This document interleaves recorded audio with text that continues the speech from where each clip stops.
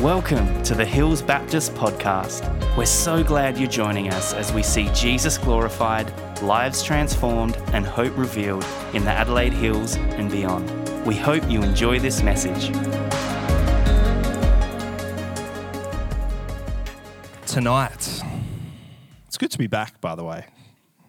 We've had a bit of a break. We've had a baby, Imogen, who's in the back corner there. Jasmine might hold her up for us.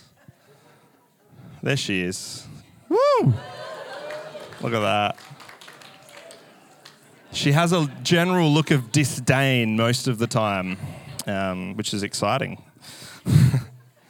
So that's been a good fun few weeks. But it's good to be back. And we're going to go back to the book of Esther tonight. It's been a while. We started a series and then thought, what better way to run consistently through a series than take a 7-week break from that series and then jump back in the middle of winter. So we're back in the book of Esther in chapters 5 and 6 tonight. I'll give us a brief recap before Elliot comes and does the Bible reading, because I thought if he just jumps straight into the middle of the story, it might be a bit like, what is going on? So we are in about 500 to 600 BC. We're in the Empire of Babylon, specifically in the capital city, a place called Susa. And the book of Esther follows the story of a few key characters. We have Esther. We have her cousin Mordecai. They are Jews, and they are not in the homeland of Jerusalem. They are a long way away. They've been scattered. They've been sort of spread out over the known world, the Jews. And Esther and Mordecai find themselves here in Babylon. Chronologically, this is one of the last sort of books that tells about the events of the Old Testament. It's not the last one in your Old Testament, but it's pretty much the end of the historical things that happened, and then it's a bunch of prophecy. So to jump into the story, there's this king, the king of Persia, and his name is Xerxes. I like to call him Jerxes because that's what he is. Come on, that was a little bit funny. All right. Dad jokes, right? I can do them now. Xerxes holds this banquet, and it's a banquet. It goes for many, many months, and the purpose of the banquet is to show everyone how magnificent he is. And so he holds this big banquet, and towards the end of the banquet, him and a bunch of his advisors, his mates, the people that he's got around him, get drunk, and in their drunkenness, Xerxes goes, I've got a great idea. Let's bring my wife in to parade her in front of all of these drunk men, because the women were having a separate banquet to the men. And Vashti, which is the name of Xerxes' wife, was like, no thanks. And that's the end of her in the story. And Xerxes was upset, and he banished her. She was never to come into his presence again. And more than that, he took on the advice of the people around him to put in a law that every woman in the whole empire was to obey and submit to their husband in every single thing that he wanted. He was like, nah, my wife, she's an example for all the women, so if she's not willing to do what I want, then no one is going to have their own mind in this. Women, you have to fully submit and obey your husband. So that's kind of where we're at. Xerxes is very persuadable, we'll say. A few years later, the story skips, and Xerxes is sad. He's like, oh, I need a queen. And so once again, he's like, who do I ask for advice? So it says he gathers the young men of the court and says, how do I get a queen? And they come up with this plan. And they gather hundreds and hundreds of young women, virgins, into the king's harem.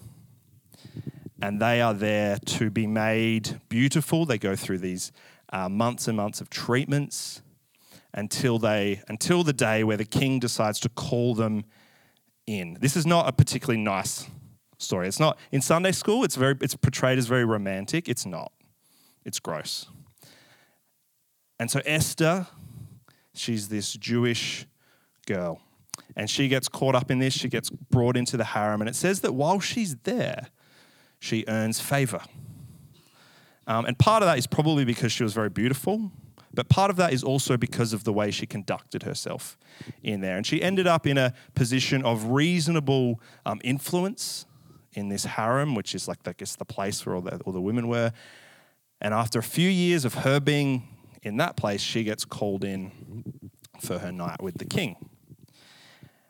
And it says in the word that Xerxes loved Esther more than all of the others. So he kind of, I guess, fell in love with her. I don't know if it was reciprocal. It didn't really matter back then. But Xerxes chooses Esther, this Jewish girl, to become queen. So Esther is now the queen, or one of the queens of Babylon. And while she's in this situation, her uncle, Mordecai, ends up overhearing a plot. There's some men, they want to assassinate the king. Mordecai is in the right place at the right time. He hears about this plot. He tells Esther. Esther tells the king, and the assassination is stopped. And that's great. Xerxes forgets about it. Later on in the story, this is jumping ahead a bit, a man named Haman. Everyone say Haman. I like it. It's like, hey, man. He rises to second in command of the kingdom, and he hates the Jews. He hates them. He particularly hates Mordecai because Mordecai never bows and grovels to Haman, whereas everyone else kind of bows to him because he's second in command, but Mordecai's like, I'm not bowing to you. So he doesn't. And Haman comes up with this law. He kind of convinces the king that there's these people in your kingdom that are terrible, they're evil, they're going to cause all these problems. And Xerxes is like, oh, let's get rid of them. And Haman's like, oh, it's the Jews, sign here. And he does. And so there's this decision that in, I think it's 10, 11 months' time, the Jews will be destroyed with violence. Mordecai fasts and prays. The Jews who are in that place fast and pray. And Mordecai goes to his cousin Esther, who is the queen, and they have this famous conversation. And he says, who knows, maybe you've become queen for such a time as this. But if you don't save the people, they will be saved in another way. That's my paraphrase. And Esther, where we left the story at the end of chapter 4, she's like, all right, well, can you all pray and fast? And I'm going to go in to the king, and if I perish, I perish. So she's convicted. She makes this decision. I'm going to go and I'm going to try and save my people. Elliot, take it from there.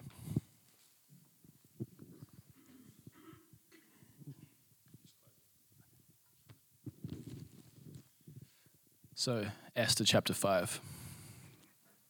On the third day, Esther put on her royal robes and stood in the inner court of the palace, in front of the king's hall. The king was sitting on his royal throne in the hall, facing the entrance. When he saw Queen Esther standing in the court, he was pleased with her and held out to her the gold scepter that was in his hand. So Esther approached and touched the tip of the scepter. Then the king asked, "What is it, Queen Esther? What is your request? Even up to half the kingdom, it will be given to you." "If it pleases the king," replied Esther, "let the king, together with Haman, come today to a banquet I have prepared for him." "Bring Haman at once," the king said, "so that we may do what Esther asks." So the king and Haman went to the banquet Esther had prepared. As they were drinking wine, the king again asked Esther, "Now what is your petition?" "It will be given you." "And what is your request?" "Even up to half the kingdom, it will be granted." Esther replied, "My petition and my request is this. If the king regards me with favor, and it pleases the king to grant my petition and fulfill my request, let the king and Haman come tomorrow to the banquet I will prepare for them. Then I will answer the king's question." Haman went out that day happy and in high spirits. But when he saw Mordecai at the king's gate and observed that he neither rose nor showed fear in his presence, he was filled with rage against Mordecai. Nevertheless, Haman restrained himself and went home. Calling together his friends and Zeresh, his wife, Haman boasted to them about his vast wealth, his many sons, and all the ways the king had honored him, and how he had elevated him above the other nobles and officials. And that's not all, Haman added. I'm the only person Queen Esther invited to accompany the king to the banquet she gave, and she has invited me along with the king tomorrow. But all this gives me no satisfaction as long as I see that Jew Mordecai sitting at the king's gate. His wife Zeresh and all his friends said to him, have a gallows built, 75 feet high, and ask the king in the morning to have Mordecai hanged on it. Then go with the king to the dinner and be happy. This suggestion delighted Haman, and he had the gallows built. That night the king could not sleep, so he ordered the book of the Chronicles, the record of his reign, to be brought in and read to him. It was found recorded there that Mordecai had exposed Bigthana and Teresh, two of the king's officers who guarded the doorway, who had conspired to assassinate King Xerxes. What honor and recognition has Mordecai received for this? The king asked. Nothing has been done for him, his attendants answered. The king said, who is in the court? Now Haman had just entered the outer court of the palace to speak to the king about hanging Mordecai on the gallows he had erected for him. His attendants answered, Haman is standing in the court. Bring him in, the king ordered. When Haman entered, the king asked him, what should be done for the man the king delights to honor? Now Haman thought to himself, who is there that the king would rather honor than me? So he answered the king, for the man the king delights to honor, have them bring a royal robe the king has worn, and a horse the king has ridden, one with a royal crest placed on its head. Then let the robe and horse be entrusted to one of the king's most noble princes.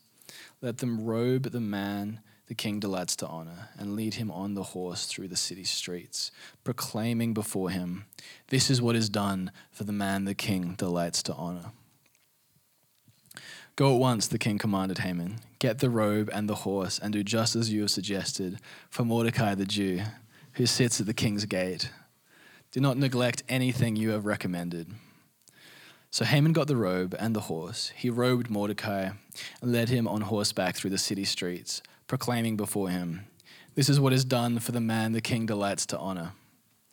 Afterwards, Mordecai returned to the king's gate, but Haman rushed home with his head covered in grief, and told Zeresh, his wife, and all his friends everything that had happened to him. His advisors and his wife Zeresh said to him, since Mordecai, before whom your downfall has started, is of Jewish origin, you cannot stand against him. You will surely come to ruin. While they were still talking with him, the king's eunuchs arrived and hurried Haman away to the banquet Esther had prepared.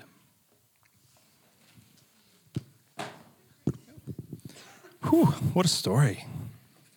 Take that, Haman. God's got a plan. The book of Esther, as I love to say, is the only book in the Bible that doesn't mention God, and yet we can see his hand at work thoroughly in the story.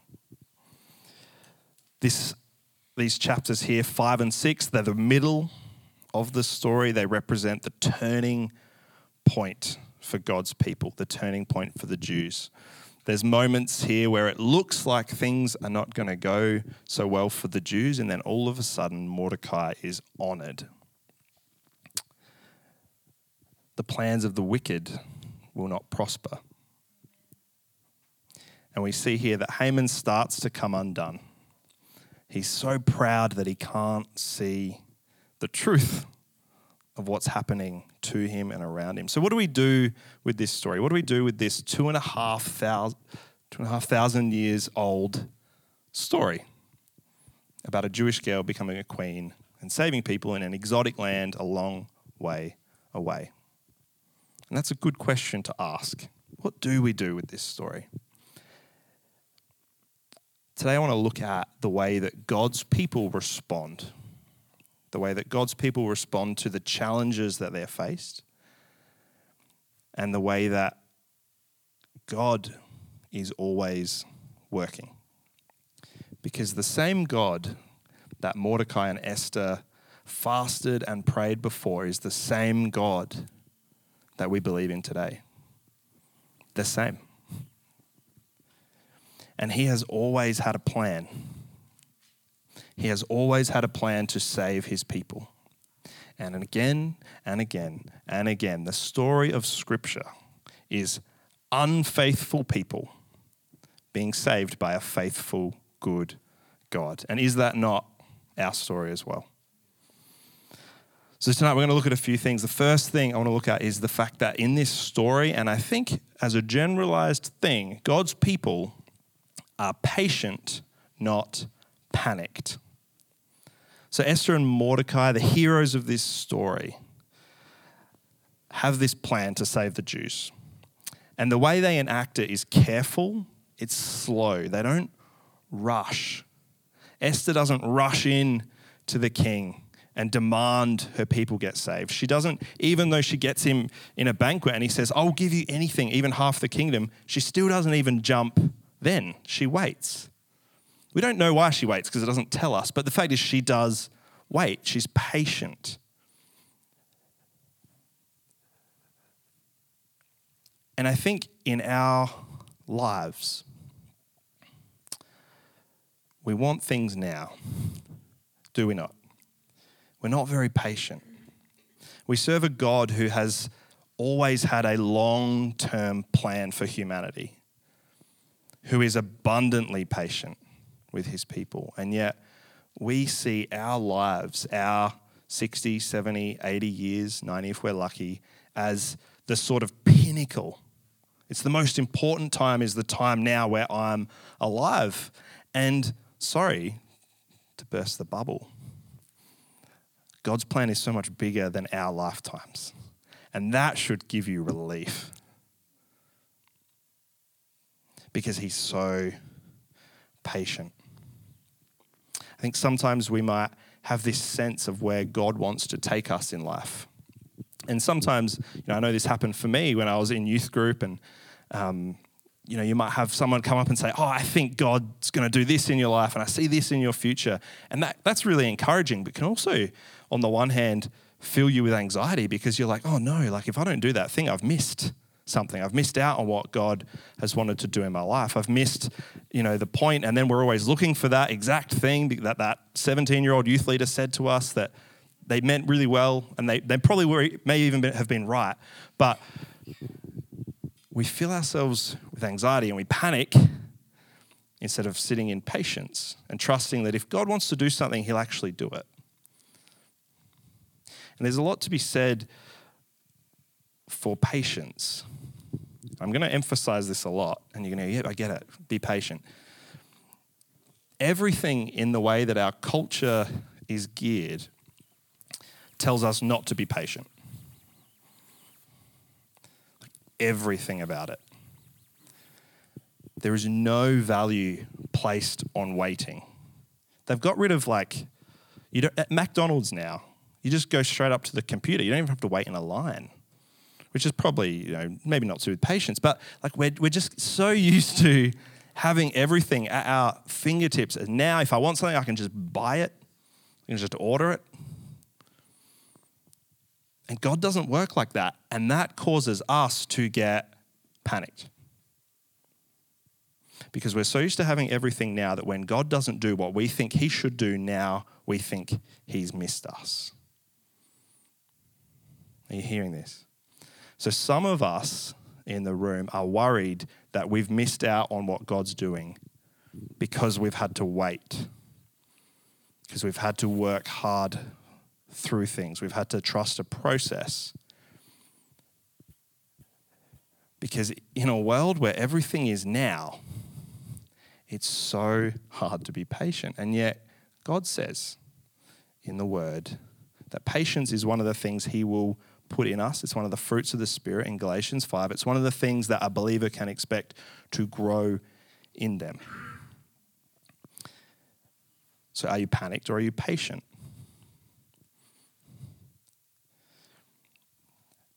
It's a real challenge.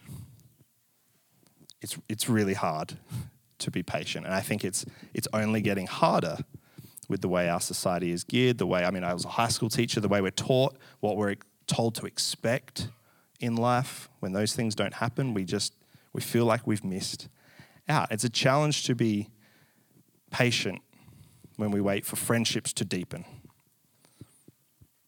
Because there's this yearning in us to connect. And we think, I don't feel connected. There must be something wrong with me. Instead of just trusting that these things take time. It's a challenge to have patience when we are unhealthy. Because we think, well, I'm unhealthy and I've been unhealthy for a long time and I shouldn't be unhealthy.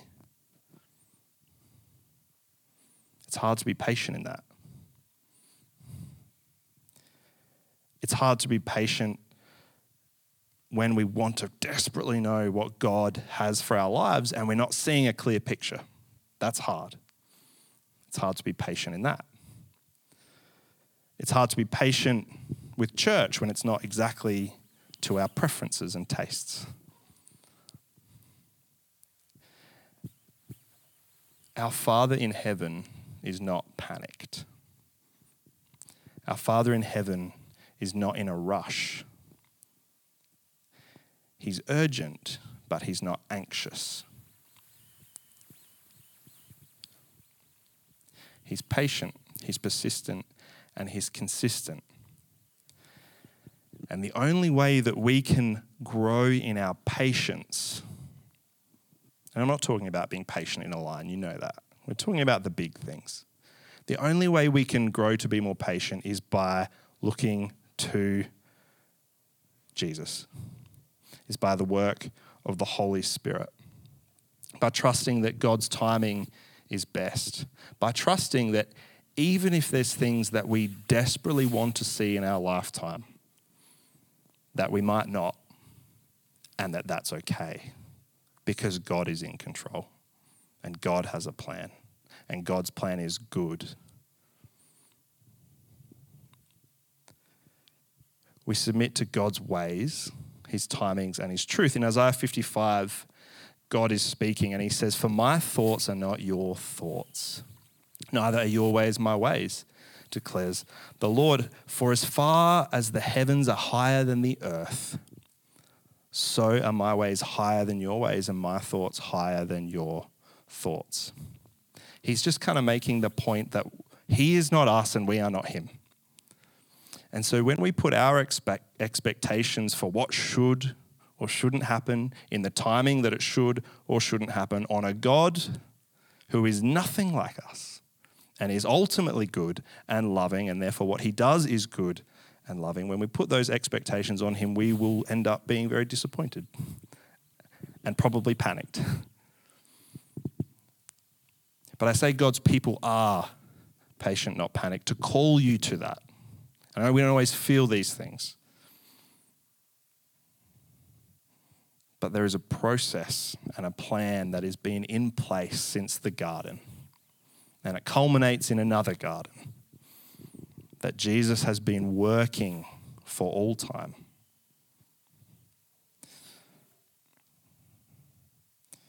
So in patience, let's just trust God and let's hear what else he's got to say. We're going to come back to that in a minute. The second thing I just want to point out that I noticed quite strongly in the story is that God's people are humble, not proud.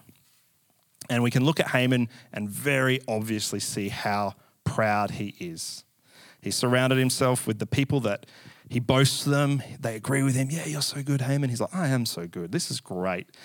And he's so proud that he can't see what's going to happen, because I think proud people expect the world to work out for them. And when it doesn't work out for him, his whole worldview is destroyed. He's distraught. He couldn't see his downfall coming. And pride's ultimately always been the enemy of the church. Pride was the original sin, and it continues to be the sin that we commit that leads to, I think, most or all other sins. Because pride ultimately is this thing that says, I, a human, know best. I, a mere man, know more than the Creator God. I know more about myself, I know more about others, I know more about the world, and what I think should happen should happen. In James chapter 4, he kind of starts to unpack this pride idea. And he says, what causes fights and quarrels among you? Don't they come from your desires that battle within you? You desire, but you do not have, so you kill. You covet what you cannot get. You covet, but you cannot get what you want, so you quarrel and fight. You do not have because you do not ask God. And when you do ask, you do not receive because you ask with wrong motives, that you may spend what you get on your pleasures. You adulterous people.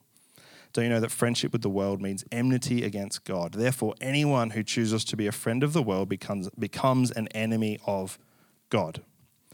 Or do you think that Scripture says without reason that he jealously longs for the Spirit he has caused to dwell in us, but he gives us more grace? He gives us more grace. This is why Scripture says God opposes the proud but shows favor to the humble. So pride in a community causes fights and quarrels. It causes covetousness. It causes a community to actually be in opposition to God. God opposes the proud. Oh, I don't want to be in opposition to God. But I also think I'm right most of the time. So that's a challenge. Pride does what Haman did, and it surrounds itself with people who agree. And we do this. We create this echo chamber of our life of self-congratulation, self-infatuation, and self-inflation. And there's a call here to put off sin which stems from pride and humble ourselves before our holy God. When we were looking at the book of Ephesians, we were talking about a Christian community is marked by its humility, which is the opposite of entitlement.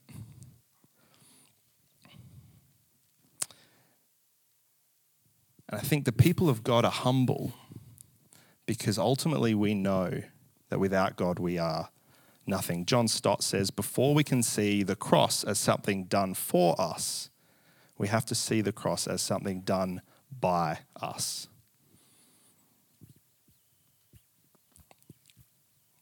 Our sin, our pride, nailed Jesus to a tree. And until we can reconcile with that, then we can't see the incredible, extravagant length of grace. We can't see the height and the depth and the breadth and the width of the love that the Father has for us because we think that we don't need it. The Father loves you. I've got a child now, a daughter. And when I saw her and just kind of every time I look at her, I'm just like, oh my goodness. I love this little pooping, sleeping thing. This is the best thing that has ever existed. There's nothing better than this. And I'm a man. And I've got limits to my love. But it's given me a taste of the Father's heart, the Father's love for his people, that he delights in us, that he loves us so much that he would send his Son, knowing that we would kill him because he so valued relationship. He so valued intimacy with us. So what recognizing our pride does is go, yeah, I put him there, but he did it for me. And I need him. I need every bit of Jesus I can get in my life. So what do we do with our pride? James 4, it continues. It says, humble yourselves before the Lord and he will lift you up. That's verse 10. We'll jump back to verse 7. Submit yourselves then to God. Resist the devil and he will flee from you. Come near to God and he will come near to you. Wash your hands, you sinners, and purify your hearts, you double-minded. Grieve, mourn, and wail. Change your laughter to mourning and your joy to gloom. Humble yourself before the Lord and he will lift you up. And what that's saying, it's not saying don't be happy, don't be joyful. What it's saying is you need to humble yourself in your humanity, recognizing that you are not it. And you need God. And that he will give great grace and great favor to the humble. So we pray, Lord Jesus, destroy our pride. And the third thing I kind of noticed here is that, and this is extrapolating, but God's people know that their home is heaven, not here. And where I came to that from is Mordecai saved the king's life a few chapters ago, which is a number of years.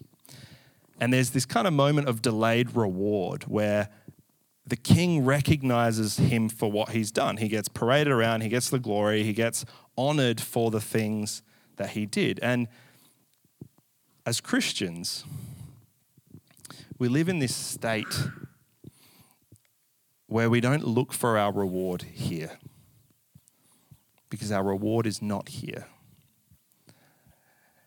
And it's been taught by pastors and teachers and preachers that you can have it all here and in heaven too. But that's not really what Jesus said.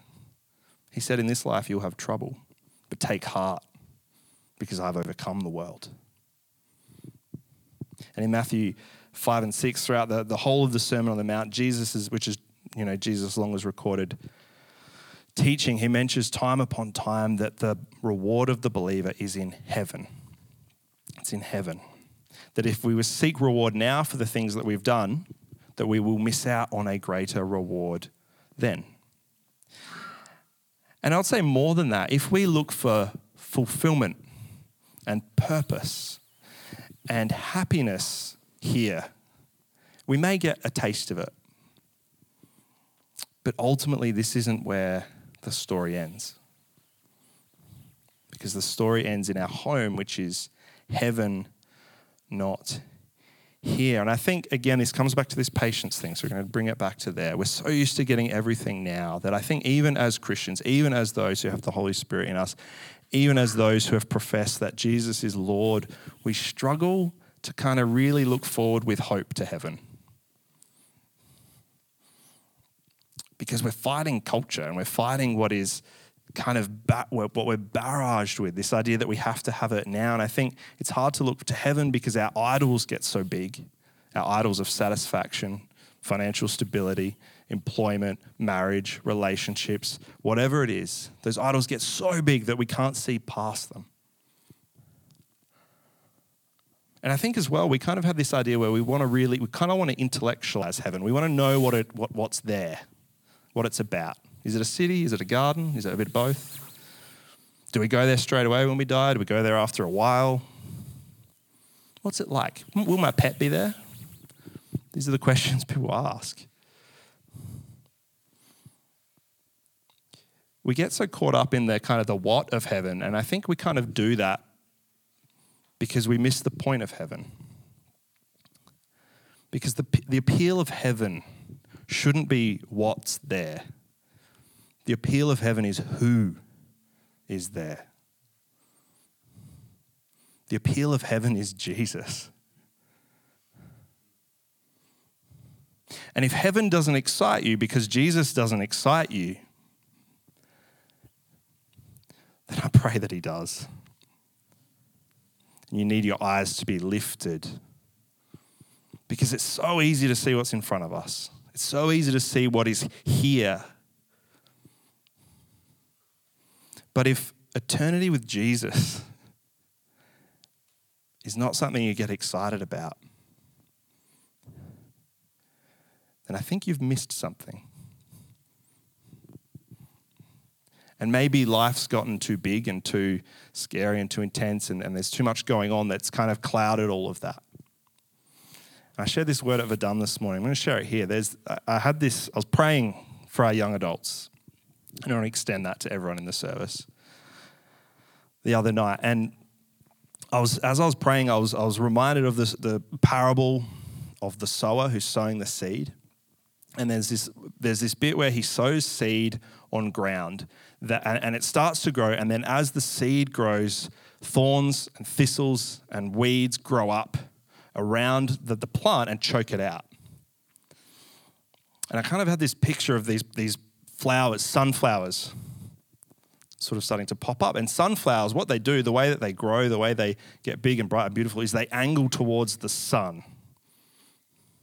But what was happening to these sunflowers is that as they grew, these weeds, these thistles, these thorns, these things were just wrapping around them to the point where the sunflowers were pretty much indistinguishable from the things, the thorns, the thistles, and the weeds that were wrapped around them.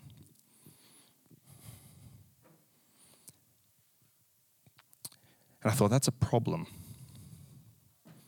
Because the sunflowers need to know that they're sunflowers, but they think they're thistles and weeds.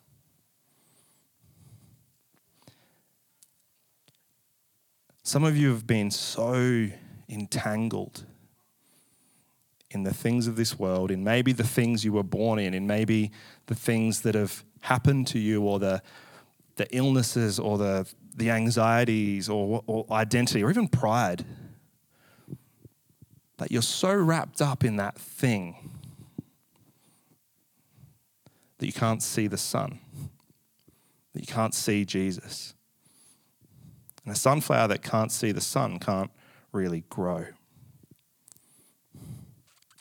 And I thought, well, that's a problem. And as I was thinking about that problem, I was thinking, well, what would God do about that?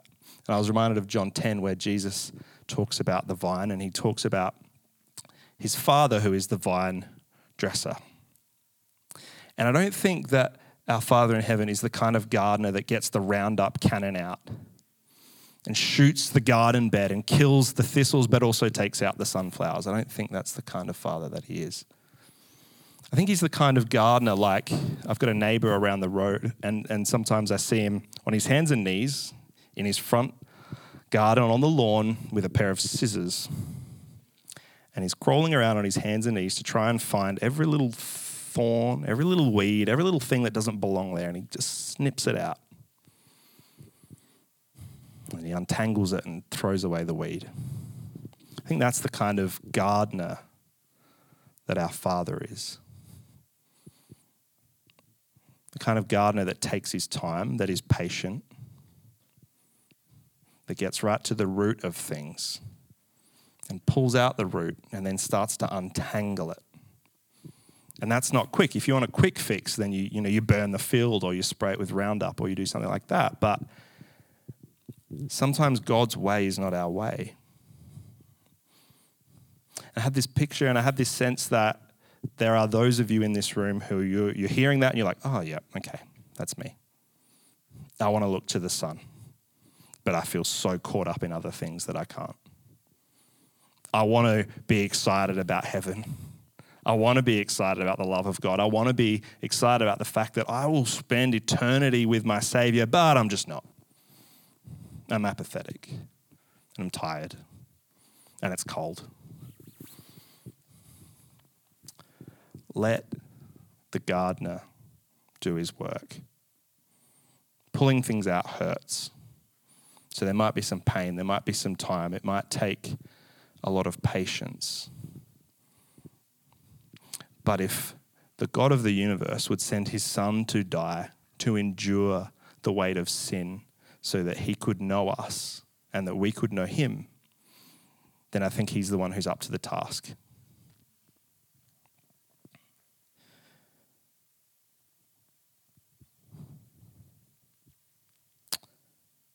So Jesus ultimately is the one who is patient. Jesus ultimately is the one who is humble to death. And Jesus ultimately is our home. Because the what of heaven doesn't really matter when you think about the who. Let's pray. Stand up. Let's stand. Band, can you come up? And you might hear these things and you go, yep, okay, I've heard that kind of thing before. And I think we can be these things. I think we can be more patient, and I think we can be more humble, and I think we can have greater hope and excitement about heaven. But it takes God's intervention. It takes the Holy Spirit at work within us to draw us up, to lift our eyes to him. So come, Holy Spirit, come.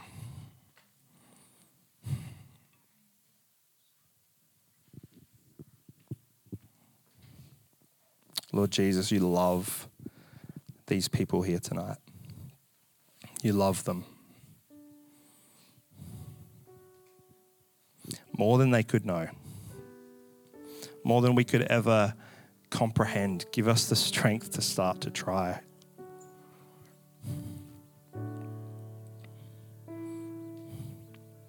And God, you are so patient.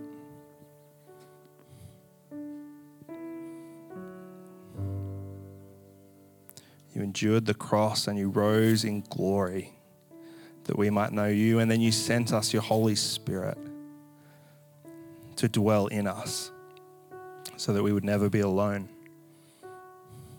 And Lord, there's people here tonight that are lonely, and there's people here tonight that are struggling. There's people here tonight that feel so wrapped up by life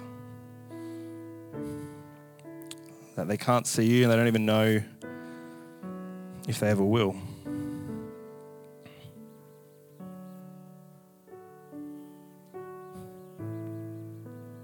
Father, tonight, would you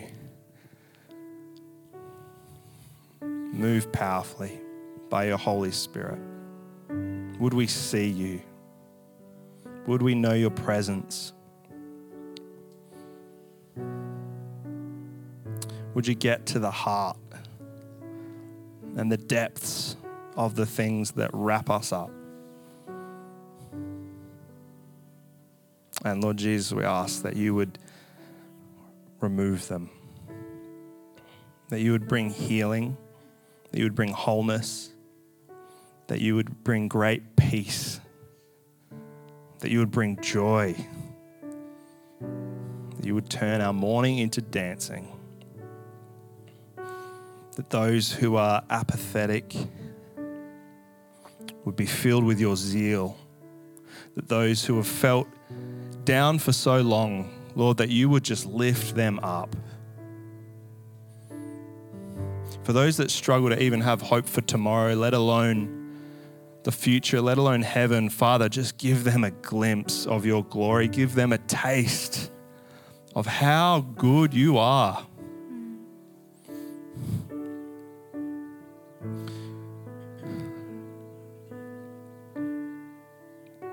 Jesus, you love us so much.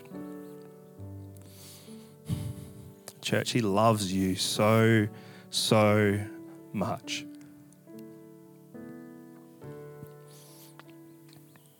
He will meet you where you're at tonight.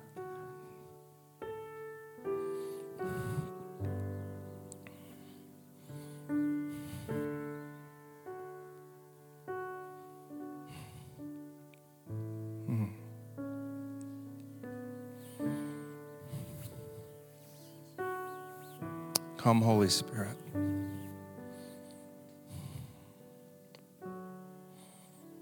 Lord, touch our hearts.